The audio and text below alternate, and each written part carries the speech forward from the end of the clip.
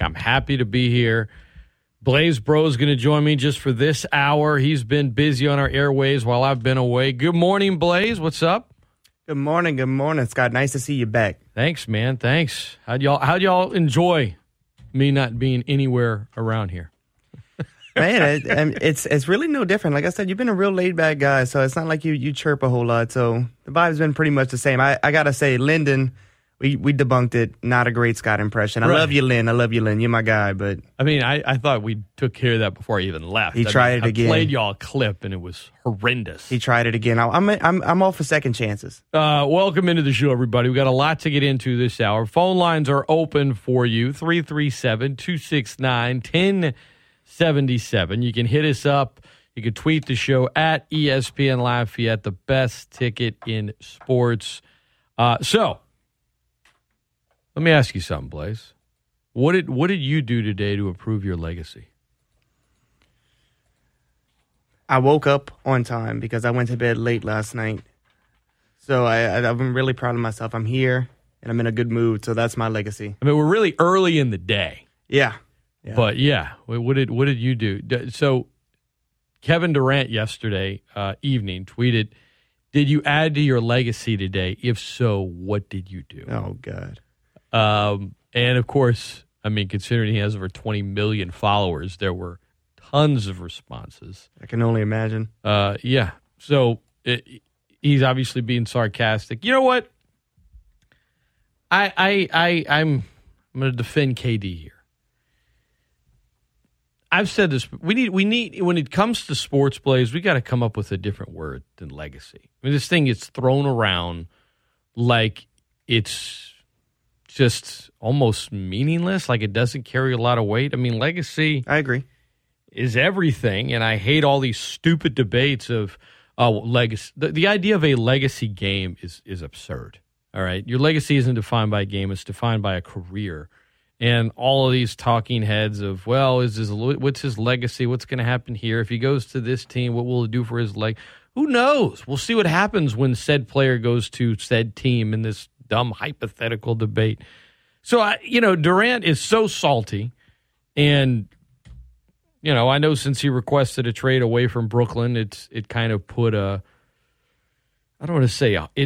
put an anchor on free agency, and that it kind of weighted it down. A lot of people were just waiting before they really hit the motor and just took off with it. And not to say that no deals have been done. They have. But it kind of became like the story. And so you didn't have the huge start of free agency that you typically do in this guy and that guy. And, yeah, I get Zion signed an extension, but anyone that's actually paid attention to the Pelicans knew that was happening. Yeah. And once Bradley Beal stayed in Washington, it was kind of like, let's wait and see what happens with KD. And now people are still waiting, and who knows if or when anything's going to happen. But, I prefer KD just being out in the open and being salty and being angry and being insecure and just, yeah. I mean, I thought if he had just been like, legacy is dumb, why do people do it? I don't think that would have been as good a tweet as, did you add to your legacy today? If so, what did you do? I kind of like it, Blaise. I kind of like it. And I kind of think he's right in a sense, because as far as he's concerned, his whole career, all he's ever done is prove it on the court. So I guess in his mind, it's kind of why people talking about what I'm doing as a player off the court. I've proven it time and time again what I can do to you. So I guess he's kind of tired of it. But at the end of the day, that's what all these guys like me and you and guys at ESPN, like Big Perk, that's what they're going to do. They're going to talk, and they're going to try to bring him down. I'm not comparing you to Big Perk. I know how you feel about that. Kendrick Perkins. I know how you feel about Perk. Who at least followed through on his word that he was going to donate something. My friend Chris Connor, who's been on the show plenty of times, he kind of got the Pelicans Twitter Spaces going this season, and it blew up, turned into a real big thing. And when Perk went on TV and was like, they should move the franchise or something, when Zion just, was rehabbing in Portland, it wasn't like he said anything that hadn't been said by a talking head. But it was kind of like, I guess it was just like the final straw that broke the camel's back, because the Pelicans were in the midst of playing good basketball. Like, there was a lot of positive mojo, which isn't something that's too common with the history of the franchise. Right. There were a lot of good things happening. And then, some Pelicans fans are watching national TV and they're like, really, like, that BS again, like, right now with and they just went off. And Perk, to his credit, even though he has some horrific takes, went in the Twitter spaces, and all he did was just gaslight. I mean, he came on at first, and he was, like, kind of, I don't know. What's the word I'm looking for? Just, he was patronizing everyone. It was like, oh, did I ruffle some feathers? Y'all need to get over it. I'm not backing off of nothing. And they're all like, Kendrick, you don't like to say like they should move. Like, let's look at the financial side of things. Let's look at this. Right. Let's look at that. And he was just like, is this CNN? Like, what's going? He just did not get what he was thinking. You know what I mean? And he's like, look, if Zion, a bunch of superstars always leave here, they're like, without signing a next contract. They're like, whoever didn't sign their next contract, that was a superstar in New Orleans, like, didn't sign that first big contract after the rookie deal. That was a star. And he said Lonzo Ball, and everyone's like, all right, that's enough. Yeah. And he's like, look, if Zion signs, I'll donate whatever. And he did. And he to his credit, he went on TV and did all that. But I remember when all that stuff was birthed. But anyway, we're getting off track. Back to the legacy talk. You're right. KD is not going to be able to stop the current state of national TV sports debate.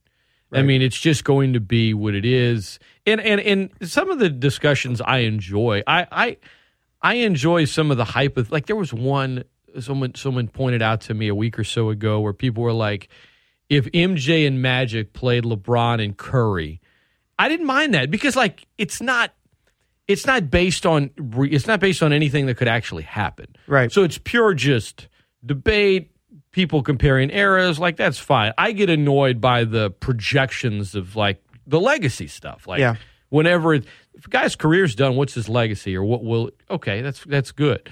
If he goes to this team, what does it say about his legacy right now that he wants out? What is it's like? Nothing. Because what does his tweet say about his legacy? It's absurd. Yeah. You know what I mean? And so when Durant puts that out there, I kind of dig it. I'm like, I like that. Like, but despite his best efforts, he's never going to be able to slow down. In fact, anytime he does it, he's just throwing more gas on the fire. But I think Durant's very much how do I say it? It's going to sound weird, Blaise, and maybe it'll make sense when I say it. He's very much I care a lot what everyone thinks, and I also don't give a bleep what anyone thinks. He's embracing it. He's kind of insecure, and yet he doesn't care about offending anyone. Yeah. Which is kind of like state of politics in a lot of ways. Like, it's kind of a reflection of 2022.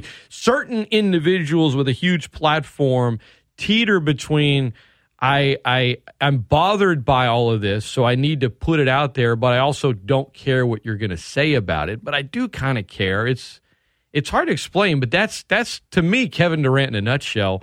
Not the basketball player, the personality. As a basketball player, obviously, when he's healthy, he's great. Right. I don't like the whole legacy talking when you're talking about personality, because people tried to do the same thing with Terrell Owens and his career, and he was called a cancer everywhere he went in the locker room.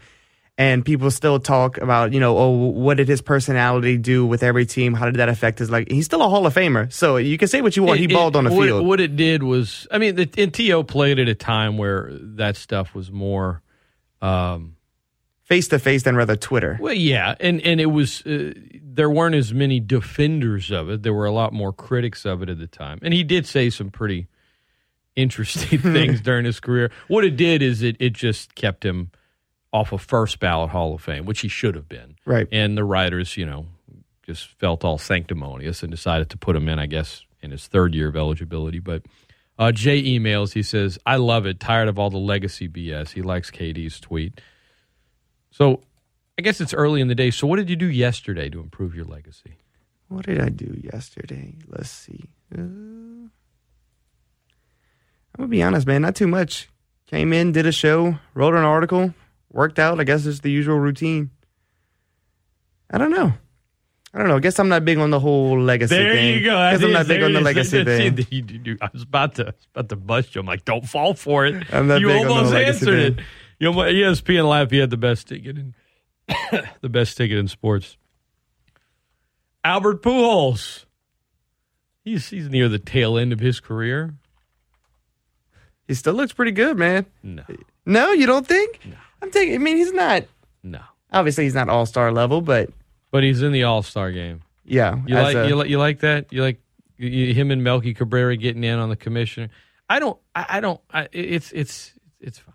Yeah, I mean, he's going to go down as a Hall of Famer for sure. So I guess it's okay, and I think the MLB recognizes, like you said, he's on the tail end of his career, so kind of a hoorah in a sense. 42, probably going on 46. But yeah. So 42 according to some birth certificates. I mean, I like it. I think it's a cool gesture. Now, don't be throwing that out willy-nilly to just anybody who hasn't earned it, but I mean, I like it for those guys. Third all-time in extra base hits, and he hit one last night.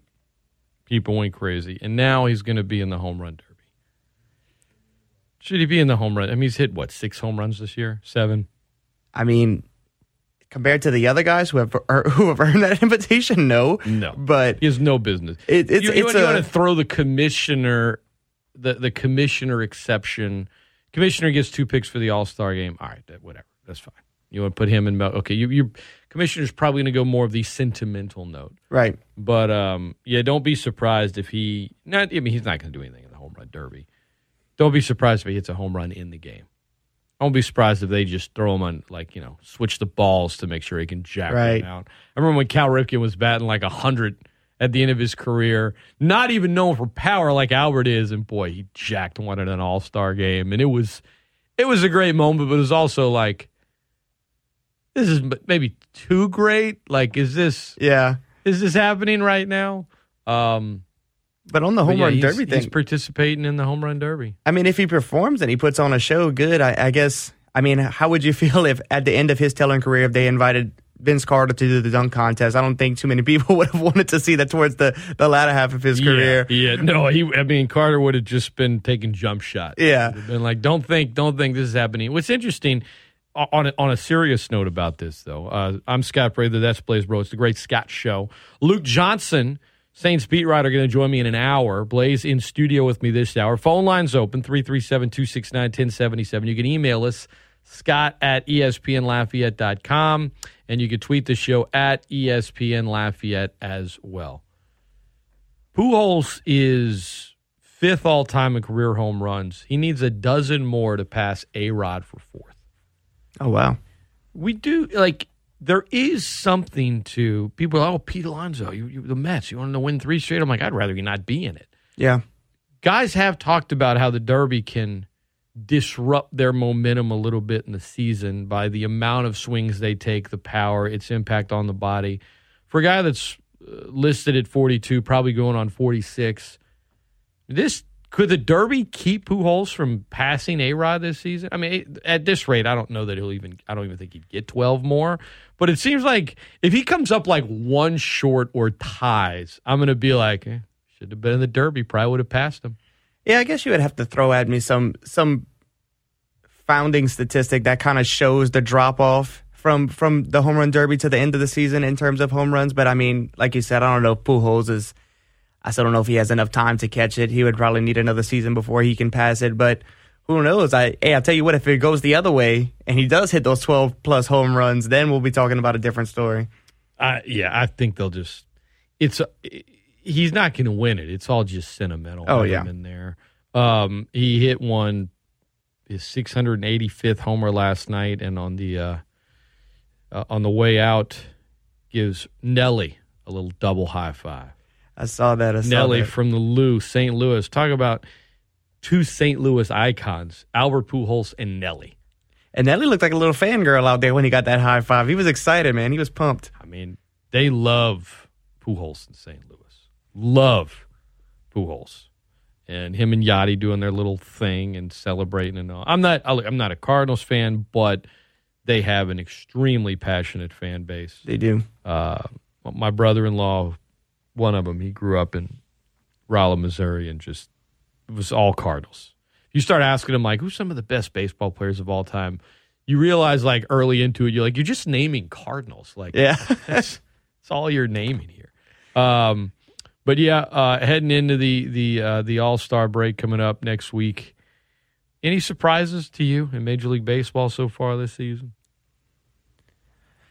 Not really. It's about time that the Yankees start dominating with the way they paid, the way who's on that team and the amount of money that they've paid to get those guys. So it's nice to see that that's finally come full circle and they look really dominant. You like the Yankees? That's your team? Not nice Not necessarily. It's just I like the collection of guys. I'm a big Aaron Judge fan. I like the Stantons, Garrett Cole. I liked him whenever he was in Houston. So I like a lot of the guys who are there. I know a lot of people probably got an issue with Garrett Cole because of the Astros. Just in general, they hate everything Astros now. But I like a lot of the guys who are on the Yankees. The Yanks are. I know they've lost 3 in a row or 5-5 in their last 10. Whatever. They're fine. They have outscored their opponents by 176 runs this season. Far and away the best in the league. Next on the list are the Dodgers at plus 150. And after that, it's maybe the Astros at 103. So the difference between 1 and 3rd is 73 runs. That is they have 453 runs scored. And they've only allowed 277. They're not only do they have the best record in the league by, I think the Astros are maybe 4 games back, and the Dodgers are 5 games back, best overall record. But the Yankees they're just crushing it right now. They're dominant. They're definitely one of the which is better just teams. Annoying because it seems like a lot of times when the Mets are finally decent, and I know people are, the Braves are coming. Okay, they probably are. Whatever. Mets are a postseason team this year for sure. It's just like they're like, oh yeah, give us some spotlight, and the Yankees are like, look at us, 61-26. All right, we have a winning percentage over 700, and we're outscoring everybody by a collective 176 runs. I don't know the Yankees, the evil empire, whatever you want to call them. It's like they kind of. So are you a Mets guy? Yes, I'm a Mets fan. Yeah. Yes, I'm a Mets fan. All right. So no, I'm not a Yankees fan. Oh, okay. There we go. The truth comes. I sensed it a little bit. I sensed a little tension there. The Yankees, I guess most iconic franchise in Major League Baseball, if you want to put it that way. Tiger Woods, the most iconic golfer, set the record straight when it came to his retirement and had some things to say about the guys on the Live Tour. The Open Championship in Scotland is happening. We're going to dig into that when we come back. Conference realignment. Nick Saban had some things to say about it. He had a proclamation. Oh, God. He's probably right. He is right. It's not even a big deal. Where all of this is heading, maybe get into a little Donovan Mitchell trade market talk, Adam Schefter's gift list. We got a lot to dig into, everybody. Who says there's not plenty to chew on in July when it comes to the world of sports? We're doing it. I'm Scott. That's Blaise. We're right back right after this on ESPN Lafayette, the best ticket in sports. This is the one place where you can really let the referees know exactly how you feel. This is NFL, which stands for not for long when you make them calls. ESPN Lafayette, ESPNLafayette.com, and the ESPN Lafayette app. He still hasn't given up his dream of becoming a member of the Beastie Boys. Drop! Scott Prather on The Great Scott Show on ESPN Lafayette, the best ticket in sports. It does go well with the chicken.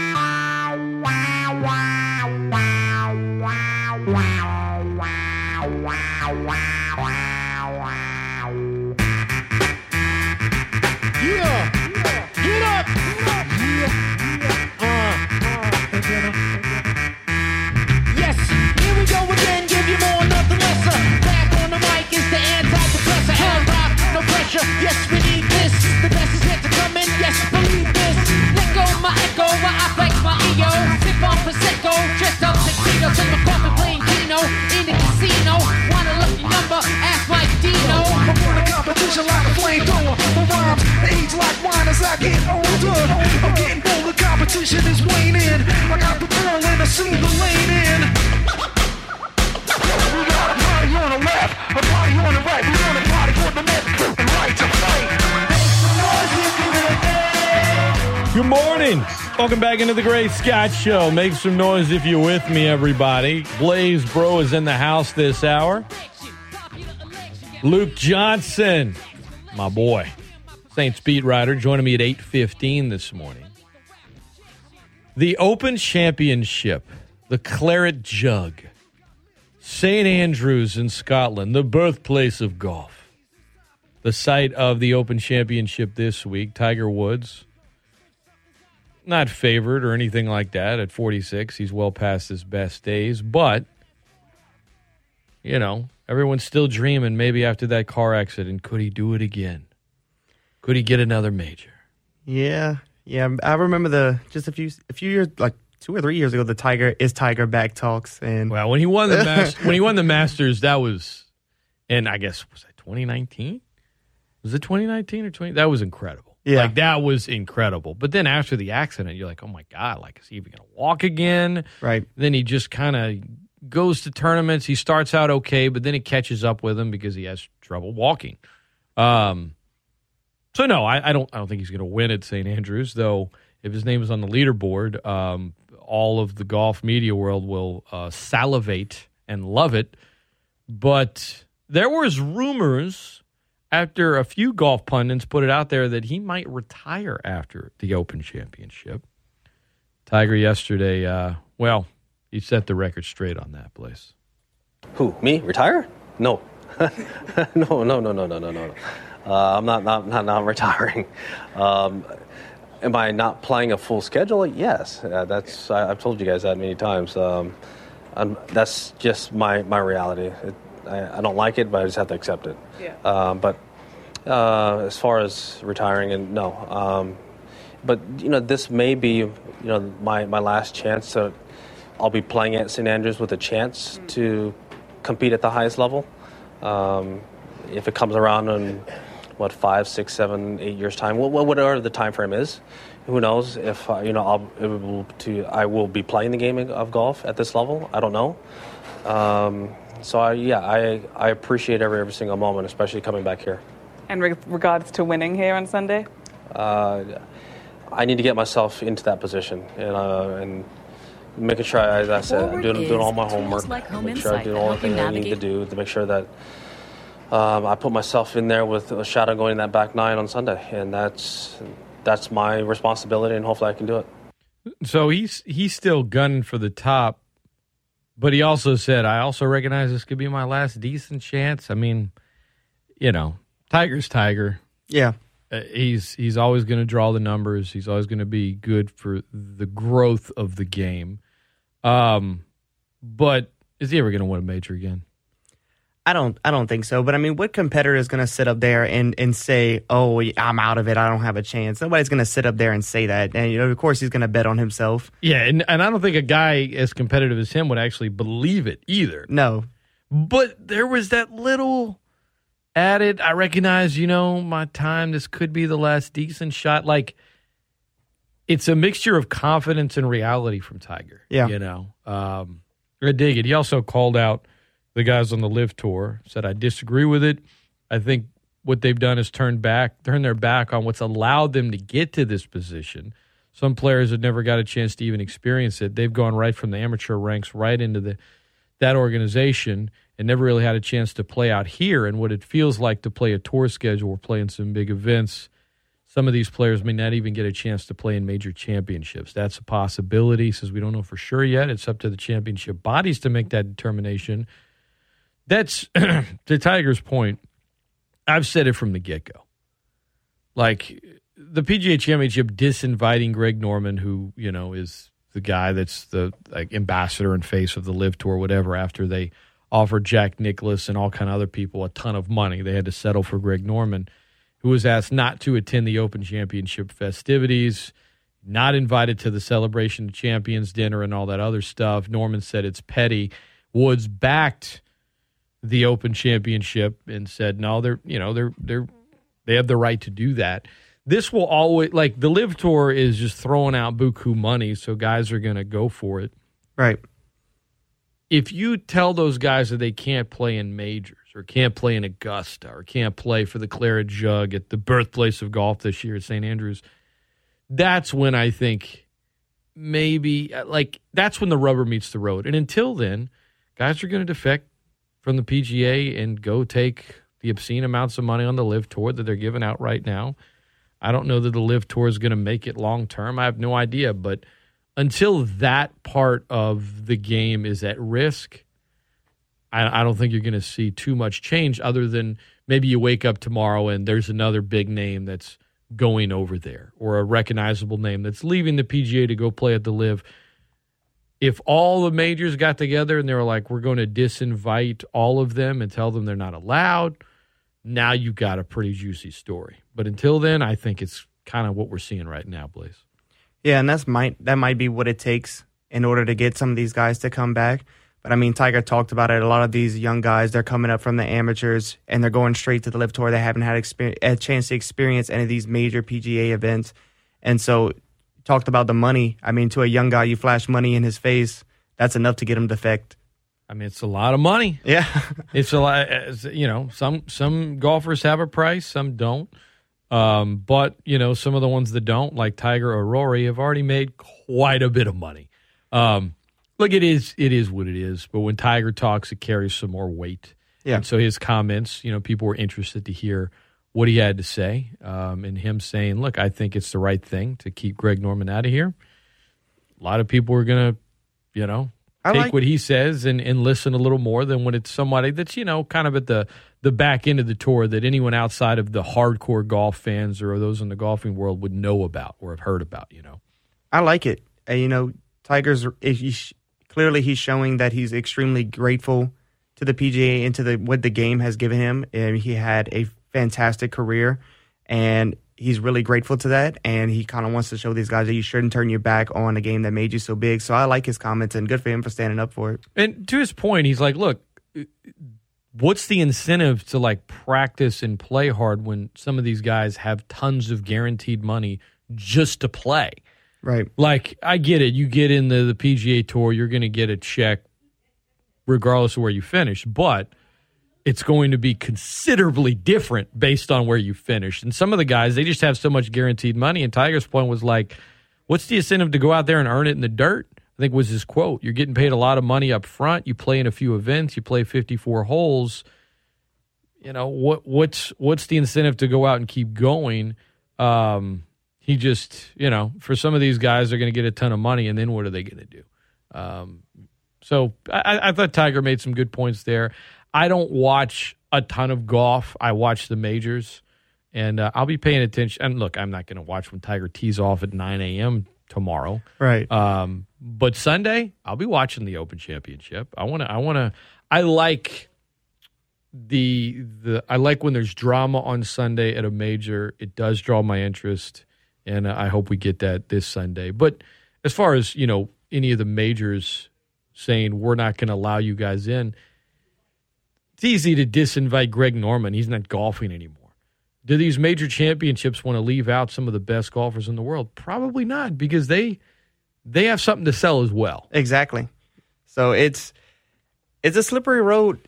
Don't, you know, you got to toe the line, because when you start knocking out big names, Brooks Koepka was one that Tiger had rattled off last night. And so you start uninviting guys like him. It's, well, what's going to start bringing people to start watching the PGA again if guys like him aren't playing in the major events? No doubt, no doubt. Charlie emails. He says, Scott and Blaise enjoying the golf talk. Has either of you watched any of the LIV Tour? No. I don't care. Not at all. Never will. Really. As I said, the only golf I watch are the majors. I'm not about to watch some 54-hole shotgun with all these weird team names they have. No. Saudi back. No, I have not, and I have zero interest or inclination, and no, I don't. Yeah, I'm not a big watcher of golf. My friends have recently got into golf. We go shoot. I'm not good at all. We go shoot around here and there, just mess around. But I haven't been really devoted to watching golf. I watched Tiger. I watched, obviously, the 2019 whenever he won. So that was cool. But, no, I can't sit here and lie to you. The LIV Tour, no. All right. Appreciate you listening, Charlie. Thanks for the kind words there. What did you do to improve your legacy today, Charlie? That's my question. That's the key question, Charlie. It's my question. Shout out Kevin Durant. I don't like him, but he's starting to do things that are making me kind of like him. Like, I don't like him. I didn't like the move to the Warriors. I couldn't stand it. It was bad. But so I don't root for him when I see him playing. But then he does stuff like this, and I'm like, I don't know, kind kind of like the guy. I don't know. He's getting me. Let's see where he ends up getting traded. What did he say? He wants to go somewhere where there are 2 other All-Stars. Yeah, that seems. It would be hilarious. What if he went to I don't know, the Wizards? Well, they have Beal and they have Porzingis, and those are all What if he went to Charlotte? I mean, LaMelo and Gordon Hayward's been an All-Star before. There's 2 All-Stars. Send him there. Honestly, I'm here for it. Humble him a little bit. Send him to a place that he's not that he doesn't want to. I don't know that. I don't know if that would humble him. I don't think that would work. Yeah, no, I think I would love to see his reaction on Twitter though. I'd be here for it. Speaking of Twitter, Adam Schefter. So, would you agree that in terms of breaking news in the football world, he's the guy? He's the guy. Yeah. Ian Rappaport's second. I mean, Schefter is. I think there's a pretty big gap between him and Schefter. Honestly, there was a Washington Post story about Schefter where he, had a few quotes in there and revealed some of the things he does to build relationships, and that he sends out holiday gifts to people. He gives them out to coworkers, but also those sources that help him break some scoops. Chocolate, ties, what else? Scotch. There was one part of the article that said he spent up to $16,000 in chocolates. I was like, man, that's a lot of chocolate. That's a lot of chocolate. I mean, 1 year, it's a lot. But maybe to around 150 or so individuals. And, it was a little bit about how he could have been more sensitive when it came to certain topics about perhaps domestic abuse or whether or other things such as the Deshaun Watson case, how maybe he was just carrying water for the agents, and he even addressed it, and he was like, I learned some lessons. He didn't run from it. He's like, I should be more sensitive in certain areas and word things a certain way. But this is just me, Blaise, and you could share your thoughts. I saw a lot of this is really, really bad. This is dangerous. It's bad for journalists. I'm like, Adam Schefter is not a journalist. Yeah. He breaks news. Would it be bad if a journalist who is writing, like Peter King, who's always, carrying Goodell's jock, if it was like Peter King sends out all of this candy and stuff every year, or scotch or wine or ties to the front office? Yeah, I guess so. I could see where it was if it was a legit beat writer or journalist or whoever that was constantly sending out gifts to everyone and had these really cush relationships. That's not what Adam Schefter does. He breaks news.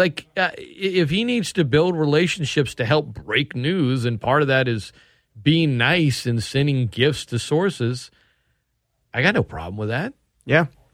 A lot of the times these athletes have really private lives, and we as consumers of football knowledge and information and sports information as a whole, we want things to come out as soon as they happen. We want things fast. It's just how we are as a society, and that's how he stays on top of that. I have no issue with the $16,000 in chocolates. It's a lot of chocolate. I don't know what kind of chocolate he's buying. Or just the idea that, and he, by the way, he expenses all these as business gifts on his taxes. Shout out Adam Schefter. Look, I think when you're good at something, people get turned. It's like the sports fans kind of turned on Schefter a little bit. I mean, he's kind of a weird guy, I guess.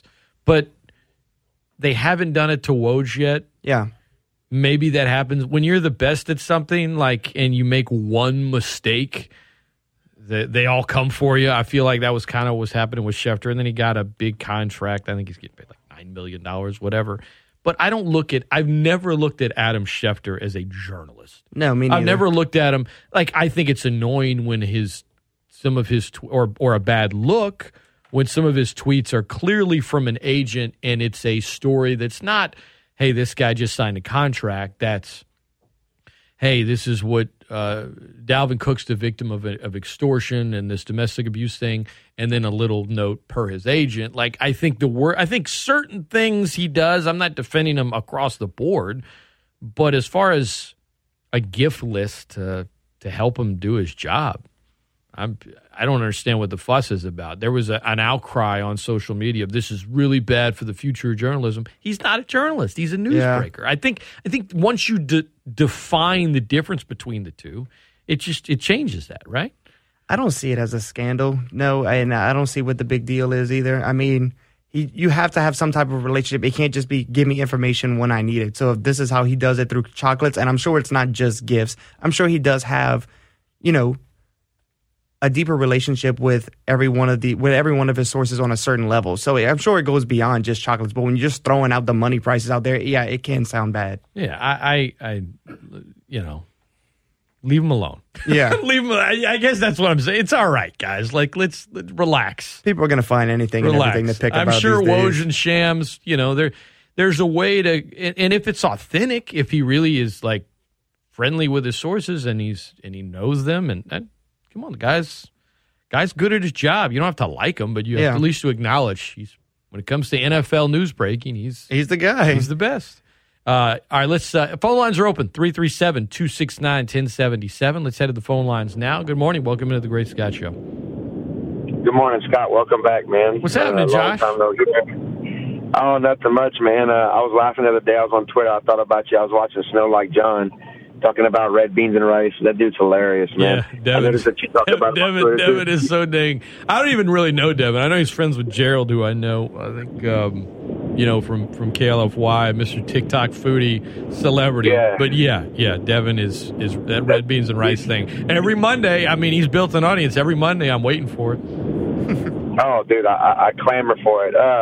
Now, the reason why I call it was the Adam Schefter thing. Like, I could understand if Adam Schefter was out here, like, paying people's car notes or, like, buying people, like, a timeshare or, like, a week in He didn't spend $1 million on chocolate, guys. Yeah. 1 year he spent $16,000 on gifts, and to his credit, he was smart. He expensed it in his tax report, so. But I feel like gifts is a strong word, man. It's chocolates.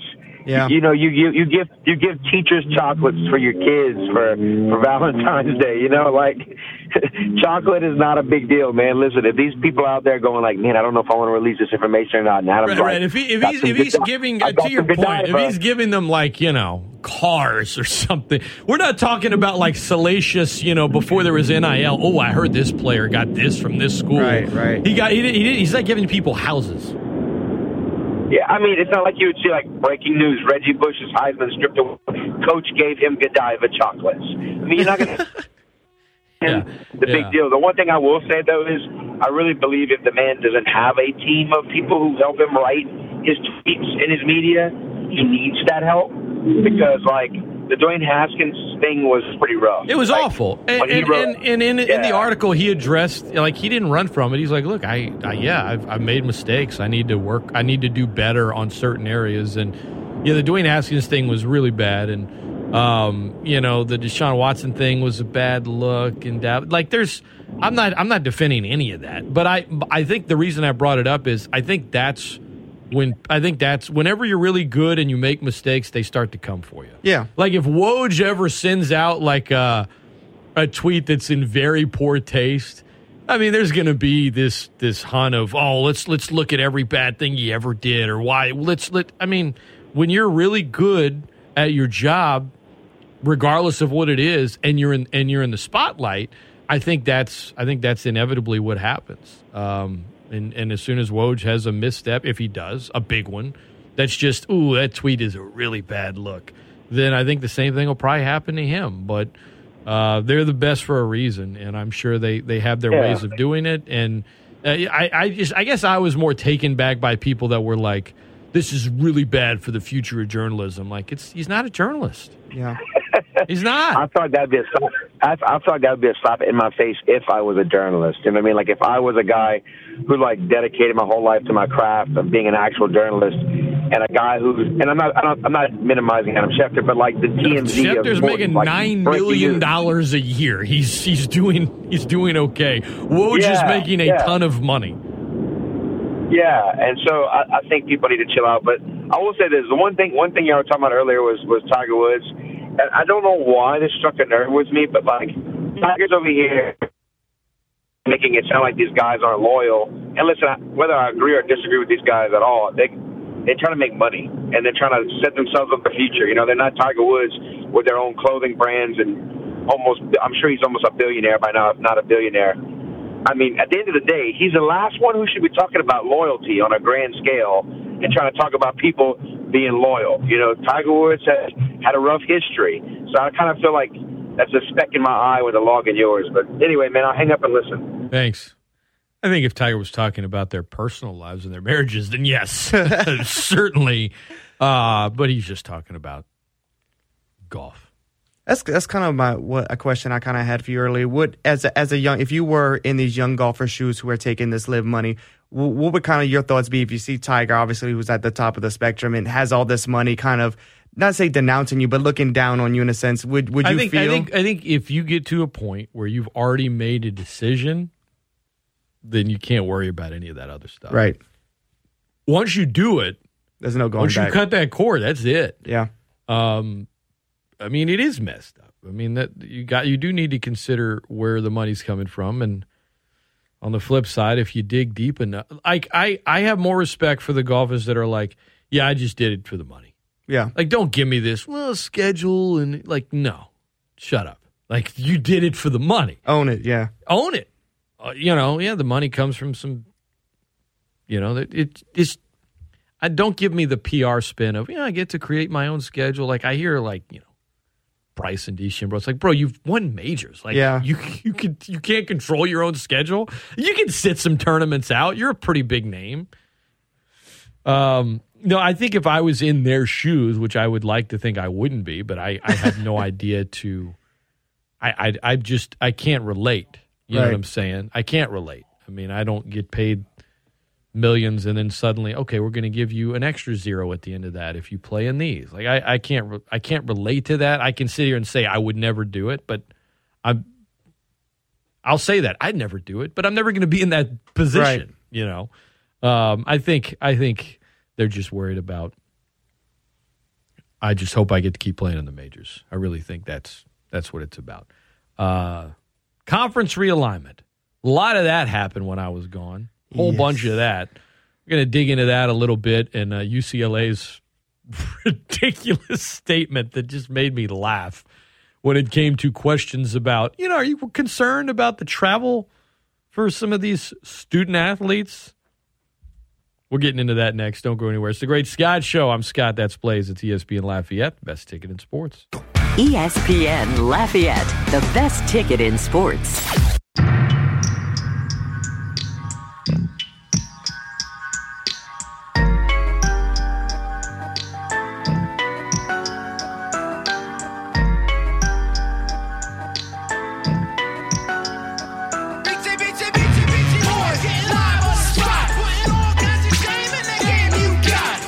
Welcome back into the Great Scott Show. ESPN Lafayette, the best ticket in sports. Luke Johnson's going to join me at 8:15 this morning.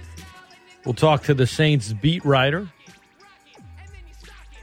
about the Saints. We'll also talk about some television shows, maybe war movies. Luke, Marine, veteran. We usually get into a number of things. Blaise Breaux in the house with me this morning for the first hour.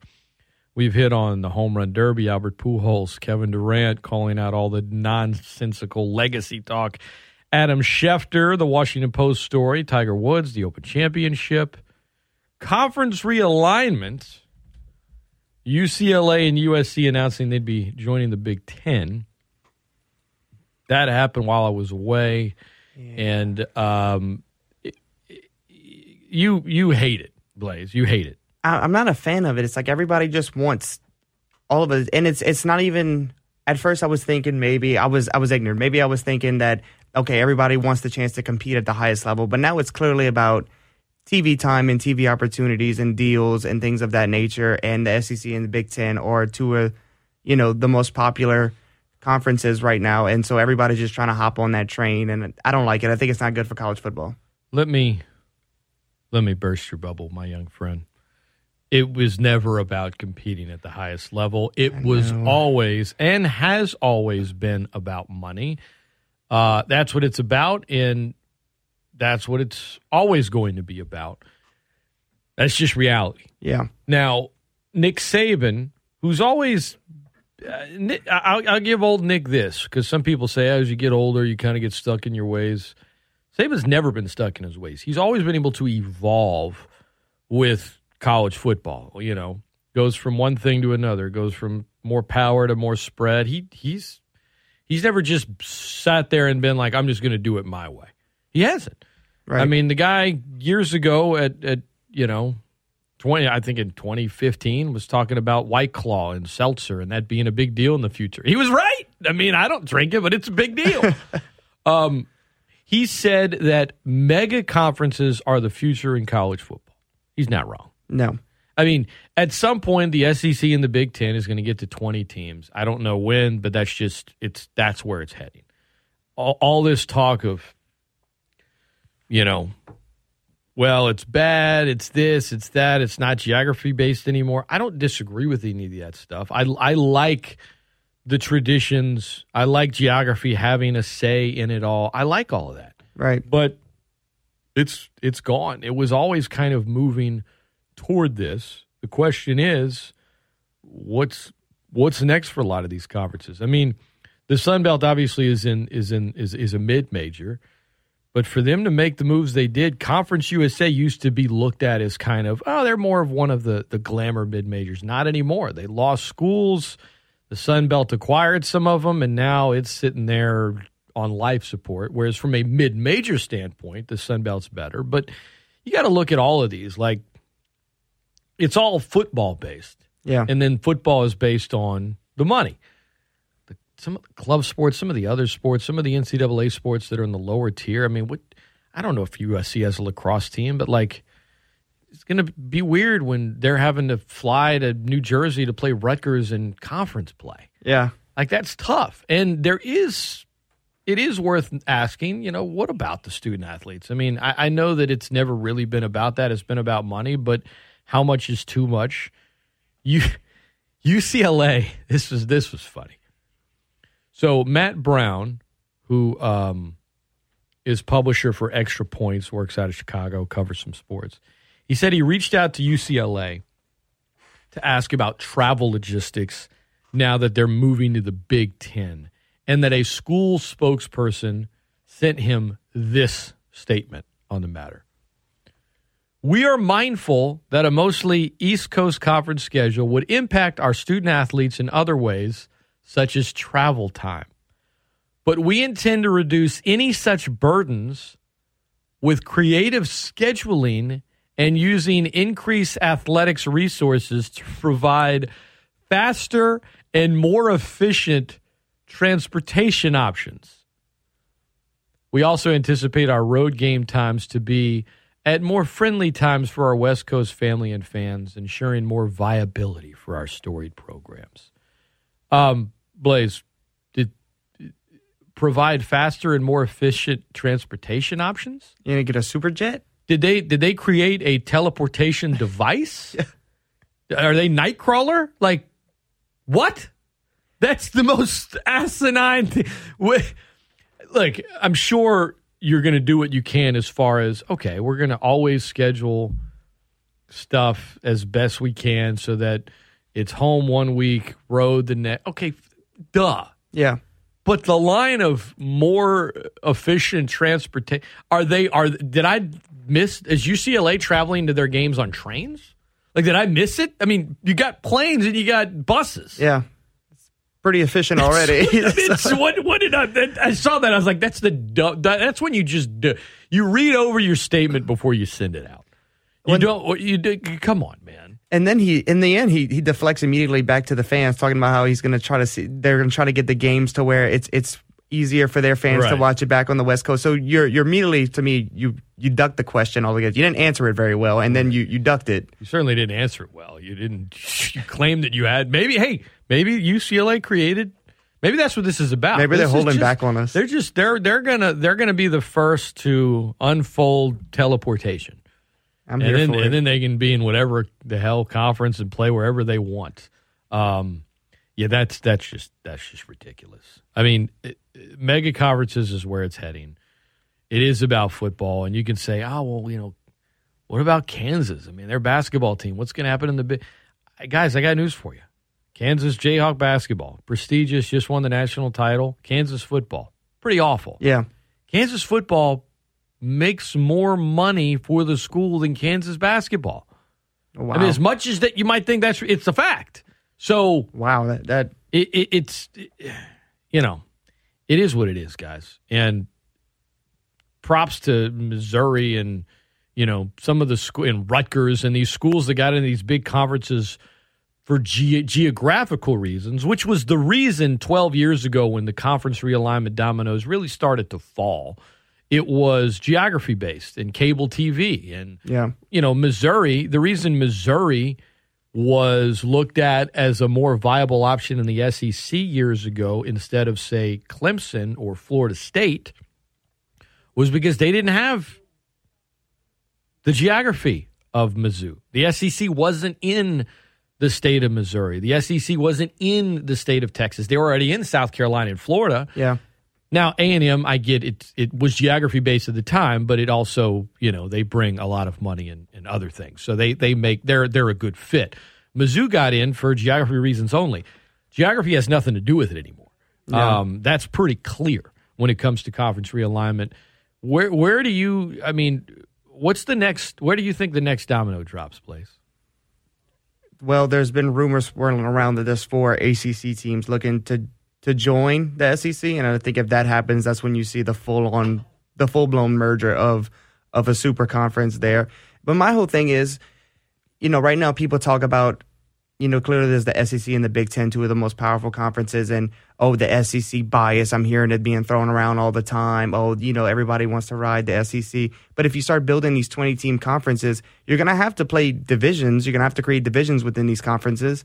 And not all 20 of these teams are going to be able to play each other in one season. So you essentially could have the same thing where there's just one dominant team in one division who's playing all these scrubs, and then you have all these other dominant teams on the other side of the division. I guess so. Yeah, probably so. And to me, a lot of people think that Clemson or Florida State or that North Carolina, that'll be the next big shoe to drop. The problem, and it might be, but the problem with that, and the ACC, who's sitting there like, oh, God, is they lock themselves into a horrible – I've been reading a lot of Andy Staples lately because he's in the know of this stuff. They locked themselves into a horrible, horrible, horrible TV deal. Yeah. Like, god-awful. And they were worried when teams started to leave the ACC. And so as a result for the Big Ten, that they all said, man, we want to stay together. Let's give all of our TV rights to the conference and let them have their own thing. And the ACC network isn't very good anyway. And they signed a contract through 2036. Yes. Why would you sign I think they did this in 2016. So they locked themselves into a 20-year deal. And 2 years into it, Clemson and Florida, they're like, what the bleep did we do? Oh, yeah. God, what did we do? This was a bad idea. Now, my thing is, if there was an out, a good out in that contract, one of these schools would have already used it. Yeah. You don't think some of these conferences would take Clemson like that? Yeah. Or even Florida State whenever they were, Florida State is still a big name. They're on the downwards, but they're still a big name. I mean, even schools like Virginia, like there are a number of North Carolina, Miami. There are a number of schools in the ACC that some of these conferences would take, and at this point, those schools would leave. Yeah. I'm not saying it's never going to happen. I'm just saying that contract. I'm sure lawyers have been looking at it a lot for these schools, and they have not found an out in it yet. One of them at some point is going to test the waters, but I think they're in a tough spot. I believe that the next big shoe to drop really is Notre Dame. And Notre Dame isn't going to go anywhere unless the College Football Playoff Committee, which will now have more power at the table as these super conferences come together, convince enough on the committee to say you have to be in a conference to be in the college football playoff. And if that comes to be, then Notre Dame's going to have to go to the Big Ten or or the SEC or whatever. I think the Big Ten would probably take them, and it would make more sense. I think that's the next big one. Now, as long as Notre Dame can keep being Notre Dame, and they have access to the college football playoff no matter what, everyone's saying, "Oh, you think they're going to get in on this?" No, I don't. I think conferences would love that. You can say all you want. You can hate on Notre Dame and they're overrated. Blah blah blah. They come with a tremendous amount of prestige, cachet, and money. Yeah, and you might hate them, but let me tell you something. The super conferences would love to have that one. That would be a big catch. But as long as that fish has access to the college football playoff, it's staying in its own cove. Well, they for like the time being. They like being able to do their own thing, and rightfully so. And so, why would you kind of give up that freedom if you're not being forced to? But I mean, Notre Dame, you said it. They might not be the flashiest in terms on the field. In recent years, they've went to a couple CFPs, but obviously got dominated. But they're still a standard. They're still pretty consistent. And what Brian Kelly built over there was a model consistency. And on top of that, the name itself, just Notre Dame, it has prestige. It's the name and it's the money and it's everything that comes with it. Yeah. Whether they're overrated or not. And the thing is, Notre Dame's probably been a little overrated. But they've been really good lately. The problem is comparing them to Ohio State and Alabama and Clemson in football or Georgia or whatever of the last 5, 6, 7, 8 years, and they've been like in the next tier, which is a really good tier, but that's been more their lane. And you know, because they're Notre Dame, it's, you know, they're like the Cowboys every year. It's this expectation that's too high for them to match, and so people, you know, hate on it or say they're overrated, and they're not necessarily wrong, but I think I'm more interested in. I think Notre Dame would be the next big one.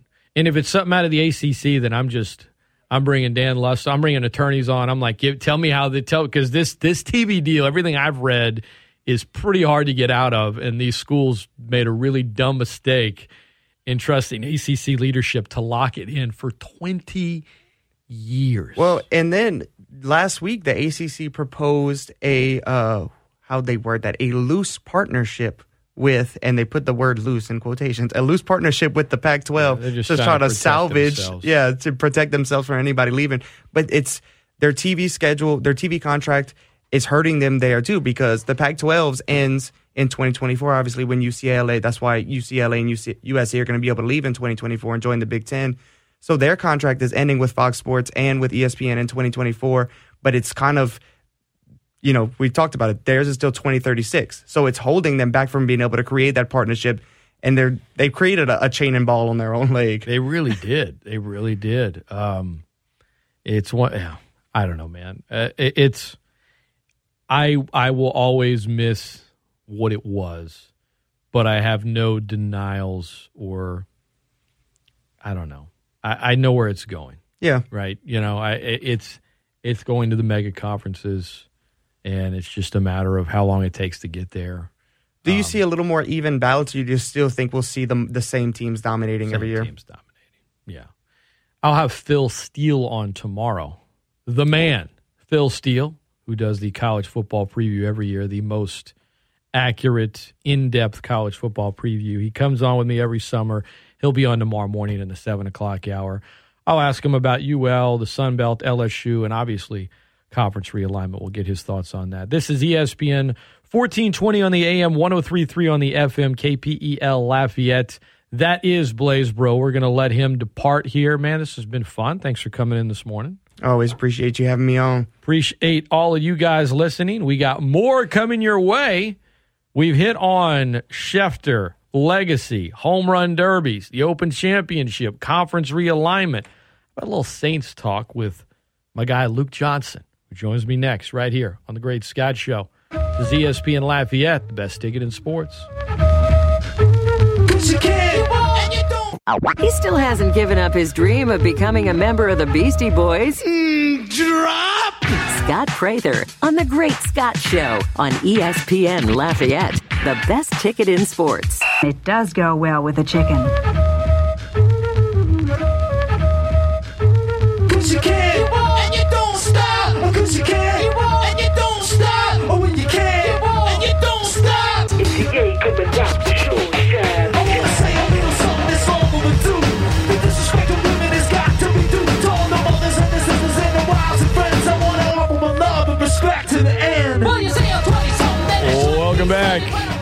into the Great Scott Show on a Wednesday. Coming back on the airways with a bang today.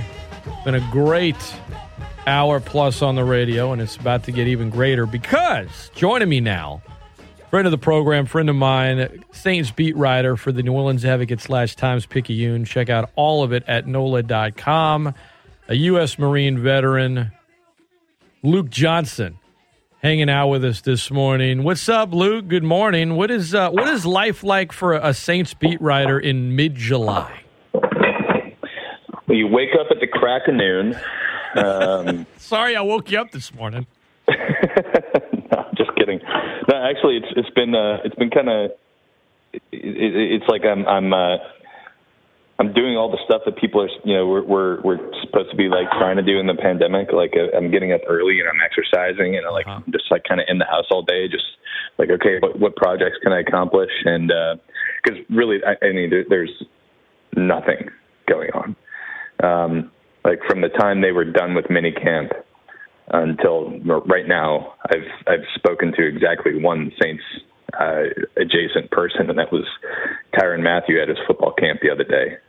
This is like the time of year where they all go on vacation. They all get their last little bit of rest before the season starts, because in July 27th, I mean, we're literally 2 weeks away. Everything's gonna blow up, and everybody's gonna be impossibly busy for 6-7 months.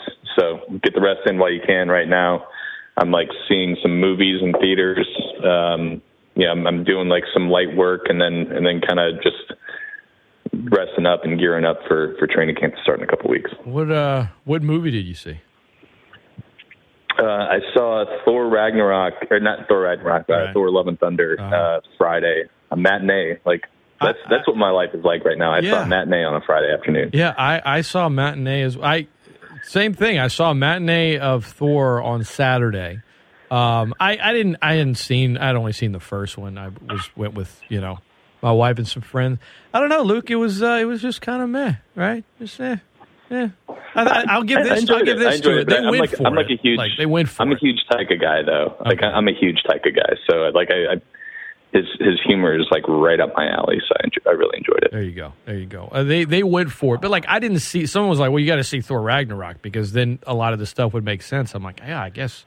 Probably so, but yeah, you actually should watch Thor Ragnarok, because I think that's maybe like top two of the Marvel universe right there. It's like actually really good. Like first two Thor movies are kind of trash. I saw the first one like 12 years ago, so I knew going into it. Like at some point, I mean, you and I talk. I mean, I try to keep up with like some of the better television shows, but at some point, when I started having kids, I was like, I can't keep up with all these Marvel movies. I mean, I just don't.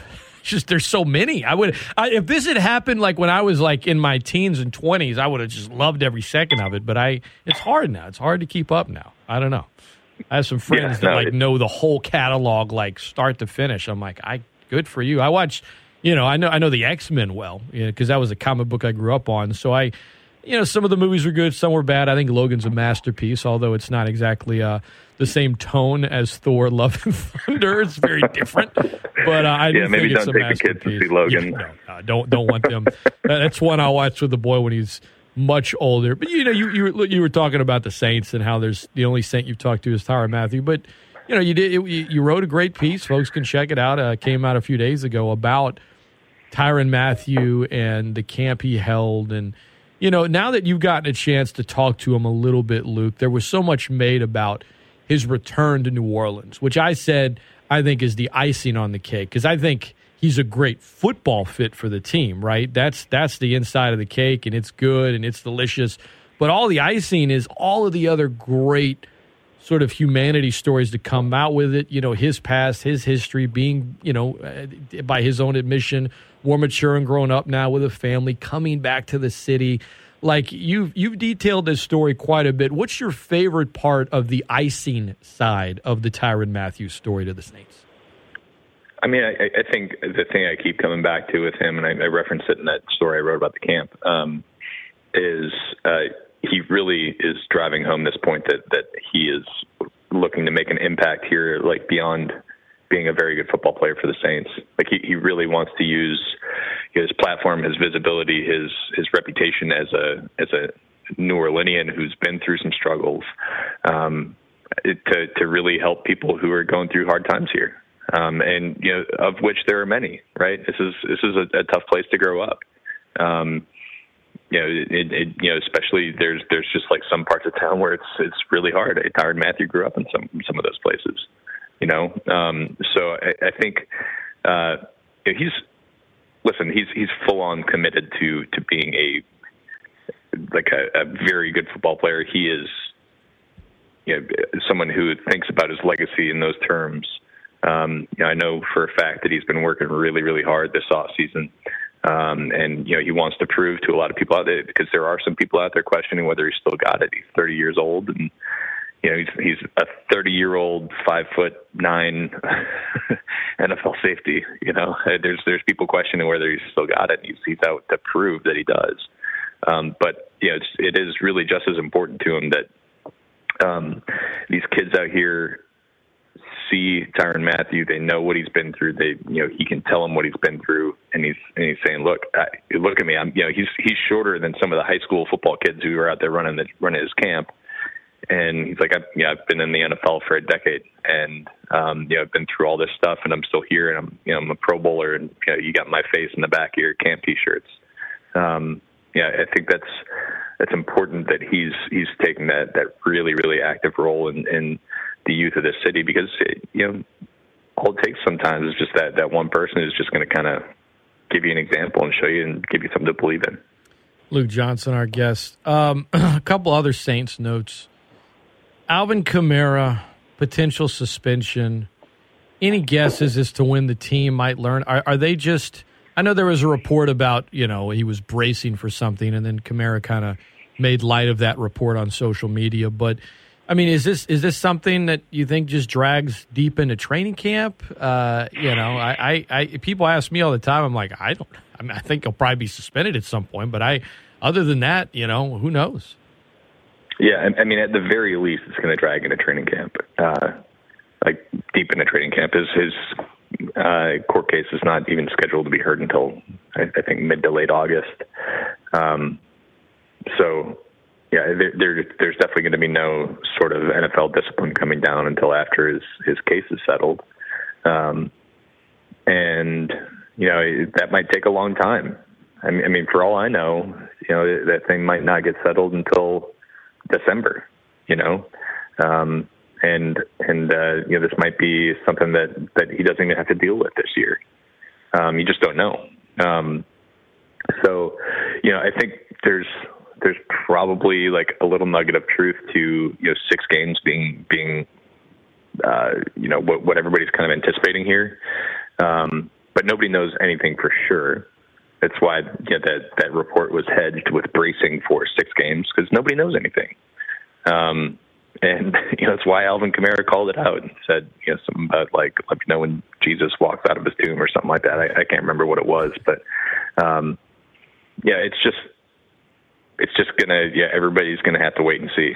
And we can ask about it all we want, but nobody knows anything, and nobody's going to know anything until after this thing has been resolved legally. It's like you try to have educated guesses when it comes to this stuff, but as it pertains to Roger Goodell and how he and I know he people will say, well, he's not the one doling out punishment. He still kind of gets the ultimate final say if he wants it. I know I forget the woman's name who's technically it's her role, but I think everyone's point is still the same in that.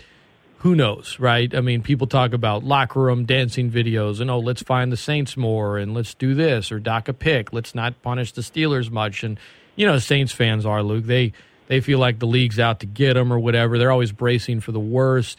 I mean, Saints aside, if you look at the discipline across the board, team to team, player to player, at best, I mean, an educated guess is, I guess it's harder than if you were going to say have an educated guess by a similar case perhaps in the NBA or the MLB, because there's a little bit more consistency there, maybe. And maybe I'm just stuck in the moment with the NFL thing. I mean, My point is, an educated guess, I guess it's not, there's not a whole lot of schooling for that education. It's not like you have a master's in it. It's just, it's based on information, but information that in the past has been anything but consistent, if that makes sense. Yeah, well, and I mean, the NFL, operates a lot of times by precedent, right? I think you can pretty much take to the bank that a player who has a DUI is going to get a 2 or 3 game suspension. Mm-hmm. Domestic abuse. I think you've seen the cases where it's like 6 games or 8 games. But I just don't think there's a ton of precedent for this type of scenario. I'm sure there's something if I could just dig back through the news archives of the NFL for the last 30 years or so, or 20 years, or however long Goodell's been the commissioner. But I just this is a little bit different. So we're all just kind of taking what we believe to be the amount of discipline the NFL is going to go with here. I think because of that, there will certainly be an appeals process that actually takes some time, right? Unlike one of the DUI appeals, which players always do, and it's almost never successful. Deontay Hardy did it last year, basically knowing full well that it wasn't going to be overturned, but he's just like, okay, let me just give my team an extra week to let some of these guys heal. We just don't know. That's really where it needs to start and stop. There's just so many different parts of this where it's completely up in the air, and it's one thing's dependent on the next, and yada yada yada, and we're just assuming that at some point this year he's going to have to deal with some sort of suspension. Luke Johnson, our guest, ESPN Lafayette, the best ticket in sports. I'm Scott Prather at by Luke Johnson is the Twitter handle, and you can get all of his great content there. 2 weeks from now, when camp gets underway and everyone's reported and they've got, they're practicing, what in your mind, Luke, is the number one storyline heading into Saints training camp? I'm actually working on something kind of along these lines right now. And I think, to me, it's down between whether Dennis Allen can keep this thing going, right, and whether Jameis Winston is really the answer at quarterback. I think both of those are really 1 and 1A in terms of something that we're going to be following throughout the course of the season, and something that's going to be really not only crucial to the team's success of this season, but in the coming seasons, right? They made a really loud and clear statement when they hired Dennis Allen, saying we are prioritizing continuity and we don't want things to change here. Obviously, Dennis is familiar with the front office. He's familiar with how they do things. He's familiar with the staff. He's familiar with the roster. They didn't want somebody who's going to come in and be a disruptor, right? So they were like, okay, Dennis Allen, you are the best candidate on our team that we already have. So you're going to get the keys. And I think there's some really good parts of that for Dennis. It's not like he's inheriting a roster that normal new head coaches inherit, right? He's got a talented roster. He knows the front office. He's got a front office that's been in place for a long time, has had a lot of success. So it's like completely opposite of the situation he took over with the Raiders.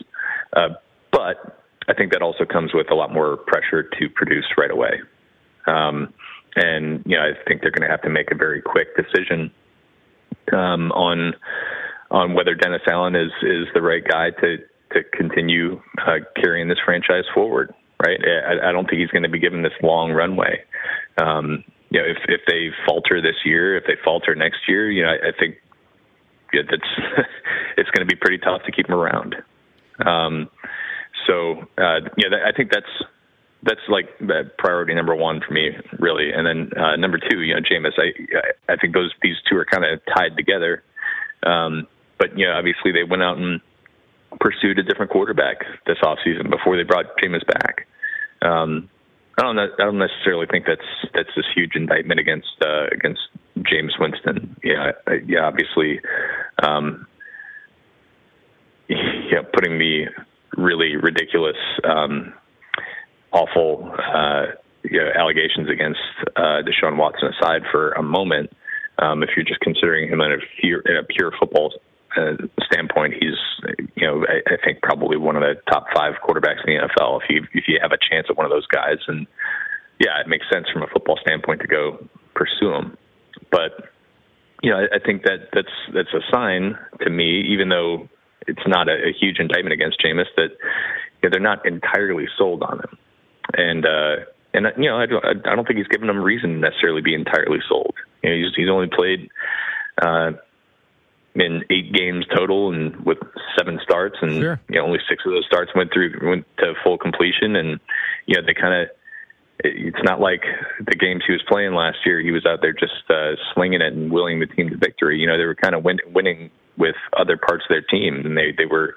There was games where Jameis attempted 22, 23 passes, which is like 10 or 12 below the league average per game per quarterback. I think he's got a lot to prove this year, right? Both to the Saints, to himself. If he wants to sign one of those big quarterback contracts, he's got to show he can do it for 17 games and lead the team to the playoffs, and lead a team to a playoff run and be the reason they're doing that. So I think those to me, all the other questions I think are questions or storylines are beside the point. Besides those 2 points, right? Those 2 are the most important for the team this year. Everything kind of will fall into place one way or the other based on the outcome of those 2 storylines. Luke Johnson, our guest. Last Saints question for you, Luke. Last year at this time, mid-July, Saints, most sports books, and this isn't, I'm not going to ask you, who would you bet? That's not where I'm going with this. But I'll get to the point. There were plus 3,500, right? 35 to 1. This year, they're 50 to 1 at this point in time at most sports books. And I understand that, betting lines have to do with the books and how much money they think they can get off of it. And it's not always a direct reflection of what they think will happen. But if you read the lines enough, you can read into them a little bit and get a feel for the expectation around the sports world of a team's chances or odds. 35 to 1 last year at this time, 50 to 1 now. Considering last year they were 9-8, they had, more starters through only 15 games than any team in NFL history. Injuries, the Dolphins' COVID game, all these different starting quarterbacks. We could go on and on. I mean, they had a lot of bad hands dealt to them last year. They still, were a Rams overtime loss in Week 18 away from going to the playoffs. Are you surprised? And I get the Sean Payton aspect of it. I do. But are you surprised that their odds are even longer now than they were a year ago based on what unfolded last season? Yeah, I mean, I know you just qualified it, but I think a lot of people are looking at what they did last season in spite of all they dealt with, and they were like, "Wow, what a great coaching job by Sean Payton," which I think is fair. And I do think it's also fair to maybe not have as high expectations for a team in the first year under Dennis Allen, because he's a little bit of a wild card. Nobody knows really what to expect from him as a head coach. So yeah, I think I understand to a degree when expectations are a little bit lower for this team, just because there are so many things that are just like, well, if this happens and that happens and this happens, then outcomes can be so wildly different. Like I would not be surprised to see this team win the NFC South title and make a deep playoff run. I mean, they're really talented. But all that said, I do think that this team is being underrated, right? Like I get the lowered expectations, but I do think they are underrated because and underrated even compared to last year. I think they had some pretty obvious flaws going into last year. Yeah, ones that were exacerbated by stuff that we could not have possibly foreseen, right? They had a weak receiver core going into last year before Michael Thomas before we understood that he'd never play a game, right? I think this year they're stronger. They're better top to bottom than they were a year ago. So, if things go their way a little bit more than they did last year, and if Dennis Allen is capable as a head coach, and if Pete Carmichael is able to kind of keep this Sean Payton offensive brilliance going, which the Saints are very confident that he will, then I think the odds makers should be looking a little bit kinder at the Saints. But I understand that that's a lot of ifs, and if Michael Thomas is healthy, if Alvin Kamara is back to 2019, 2020 levels, whatever. I do think that they're underrated pretty much across the board. I think I'd be comfortable with them exceeding expectations. Absolutely. I to be clear, everyone, I'm not suggesting that they should be, 9-4. I don't think it should be like a top 5 Super Bowl betting favorite or anything like that. I just feel like 50-1, considering last year it was 35-1 at this time, and there was, like you said, a lot of areas that were of grave concern. And my only question about it has been, does Sean Payton have that big of an impact on the line? I was just surprised that it's 50-1. I'm thinking, 30-1, 25-1, maybe 50-1. I mean, people can do with that what they will. I'm not picking the Saints to win the Super Bowl, but like you, I think as far as that national expectation goes, if you will, I'll put it that way. I think they'll surpass it. Luke Johnson is our guest at by Luke Johnson on Twitter. Luke and I always talk sports. We usually get into a little either war movies or television talk, but I don't want to spoil anything. I just know that when I had some time off, Luke, at night when the kids were asleep, I was able to catch up on some stuff, like watch season 3 of Barry, watch season 3 of The Boys. I just finished it yesterday. Finished Stranger Things. I had watched the first 7, but the last 2 episodes I guess came out beginning of July. Got through that. I won't spoil anything. I know you haven't seen those yet, but I know you watch at least 2 of those 3. My thing is for the Stranger Things deal, it was I had to go on Twitter and mute certain words and account. I did I did the best I could to avoid spoilers. How do you avoid spoilers? Being the I know you and your wife like to binge watch shows and check things out. How do you avoid all these spoilers with as much time as you have to spend online for your job? That's a good question, actually. I think I've actually I've had some things spoiled already, so I don't know if I'm even the right person to answer this. But I guess the way to do it is to just be sometimes a comically unobservant person for somebody who's supposed to be knowing, who's supposed to be seeing everything and taking everything in and reporting on it. It blows. My wife's name is Chelsea. She's a culture reporter, so she's always in on all this stuff. And it blows her mind sometimes that there's just some things I'm completely unaware of that have been part of the cultural zeitgeist for a full month. Right, and I'm like, what's that? And it's probably been floated across my Twitter screen countless times. I just completely have not picked up on it. So I think that helps. Though maybe that's wearing off because I have picked up a couple, especially with Stranger Things. Stranger Things, there's a lot of spoilers out there. So I think maybe a lot of people in my little Twitter bubble seem to love that show. It's there you go. You just have to be. I don't know what spoiler etiquette. It seems like it changes. I never watched The Sopranos, and people are like, "How could you never watch it?" I'm like, by the time I had time to watch it, everyone had already seen it. I had heard all this stuff. Right. It's not going to happen. But I don't get mad at someone who. It came on a long time ago. It's weird. It's you don't want to get something spoiled right when it airs, but where else are people supposed to go talk about it? Spoiler etiquette. Social media has changed spoiler etiquette. I got so I was during Game of Thrones as Reign is the top show. I had to get on Facebook to do something for work and a show. An episode had just ended, and this person I went to college with just right there on the timeline, right when I opened it up. And I was so mad at them. And they had no idea. But I'm like, can we just wait like a day? But now I realize, you know what, that's just, I can't expect that. I mean, people are going to go interact and talk about it. You just have to have some kind of method like Luke of just trying your best to ignore everything other than just the work at hand. It's not a method, man. It's just that my brain is broken, I think. But I will say though that I think streaming plays a part in that too, especially like shows that release the entire season all at once. Because some people want to watch it like, you know, one episode a week or something like that. You know, that's fine. But there's people out there who will watch an entire season of TV in like 18 hours. Yeah.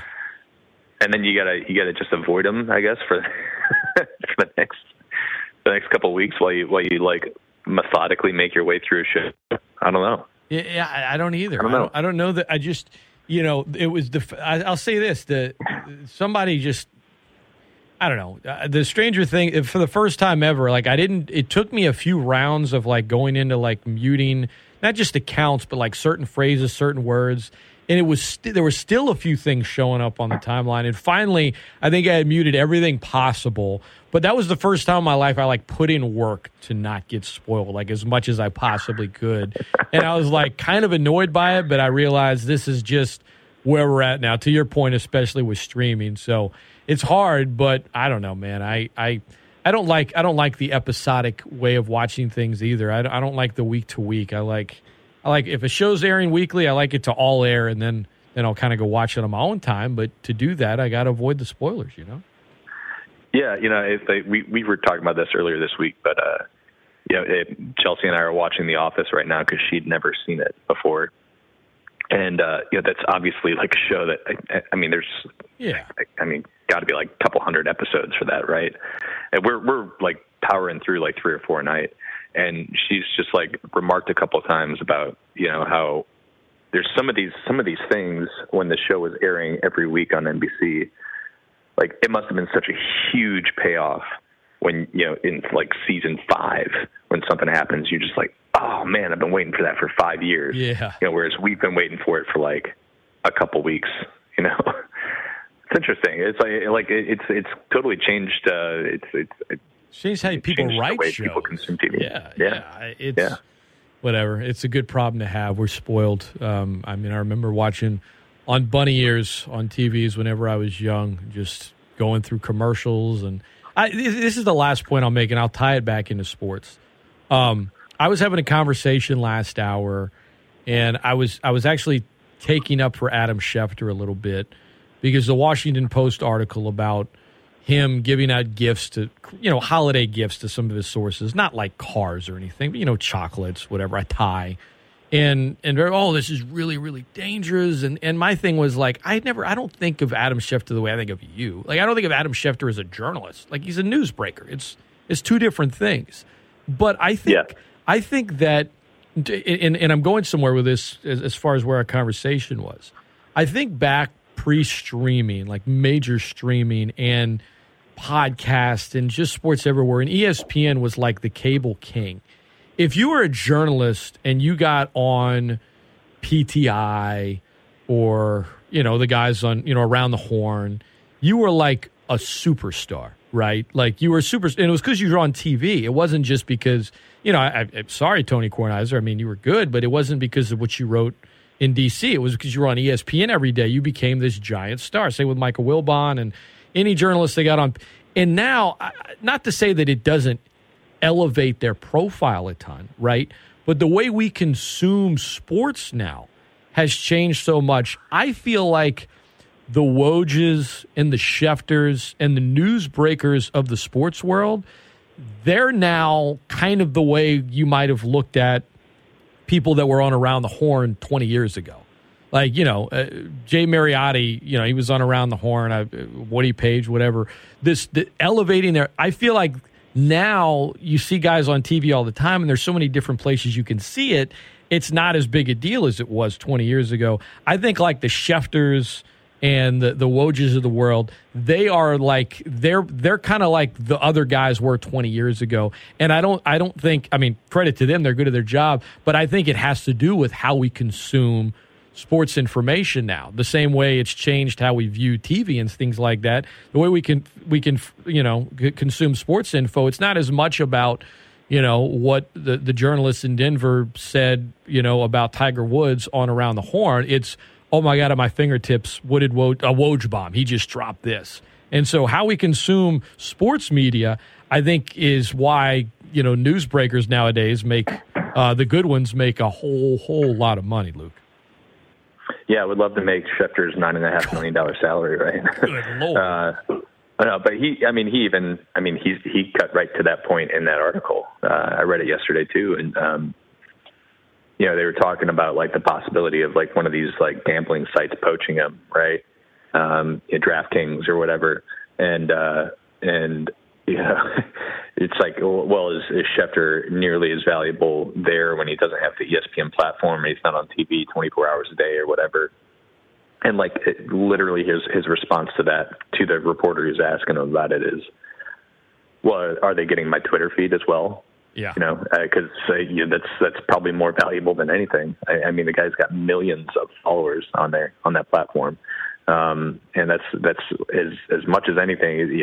I think Twitter is like, I really don't like going on Twitter a lot. You got to avoid the spoilers, Yeah. But as far as, and I think it's kind of overblown in some respects, but like for some of these, for people like Woj or Adam Schefter or like these huge accounts, I mean, it's an extremely valuable tool.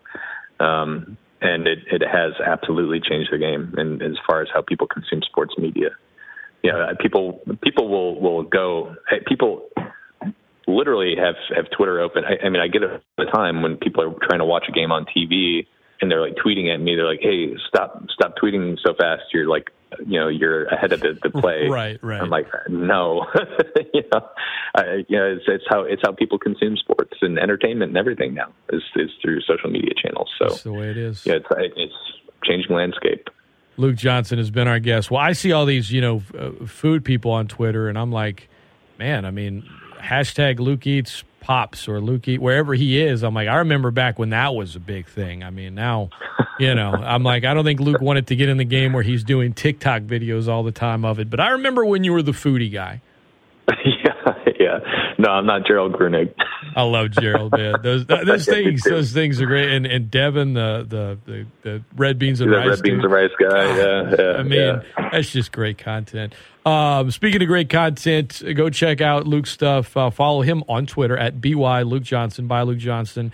And especially with camp around the corner in 2 weeks, he and all the crew over there at the Times Picayune going to be churning out tons of Saints content. You know how the fans are, Luke. They're always hungry for it. But I appreciate you taking the time, as always, my friend, and looking forward to following your account and all your content whenever camp starts, and talking to you again in the future. In the meantime, you guys, I've never seen The Office either, so I kind of envy Chelsea a little bit. She gets to, one day I want to do it. I just don't have the time. Yeah, I mean, it is a commitment, man. There's like 30 episode seasons, and there's like 9 of them. So yeah, I don't know. Maybe I'll never be able to do it. But it's one of those shows where I'm like, I've never seen it, and people are like, "What?" Like, calm down. Yeah. I'm sorry. I just, I got 3 kids. I've kind of missed it when it happened. I mean, I'm doing the best I can here. Eventually, Scott, I have faith in you, man. Thank you. I appreciate that, Luke. Luke Johnson has been our guest. All the best, brother. Thanks for taking the time. My pleasure, dude. Talk to you soon. You got it. Great stuff. Always love talking to Luke. Don't go anywhere. When we come back, another thing that happened while I was on vacation. Baker Mayfield in the NFC South to the Panthers for a conditional 5th-round pick? Man, he's like an NFT. I'll explain next. Don't go anywhere. It's the Great Scott Show on ESPN Lafayette.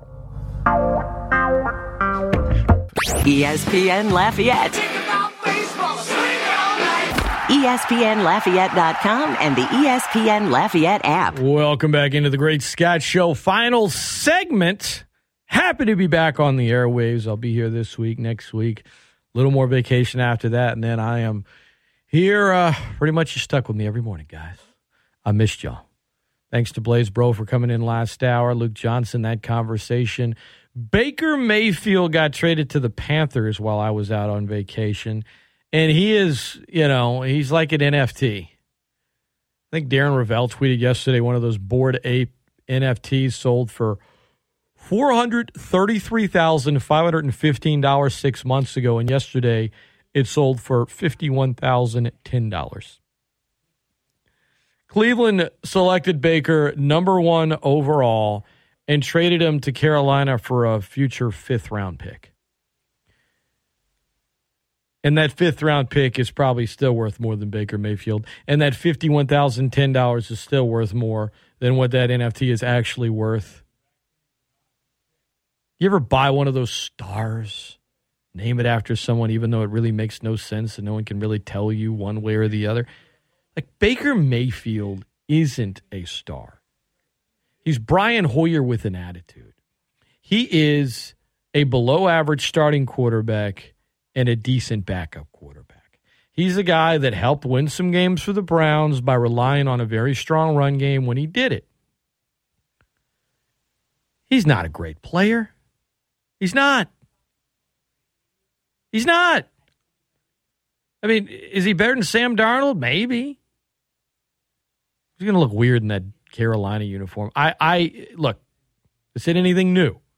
I've never been a Baker Mayfield as a great starting NFL quarterback guy ever since the moment he was drafted until now, and he's done nothing to show me that I should get off of that take. Nothing. And he ain't going to do it in Carolina either. Tomorrow, Phil Steele, the man.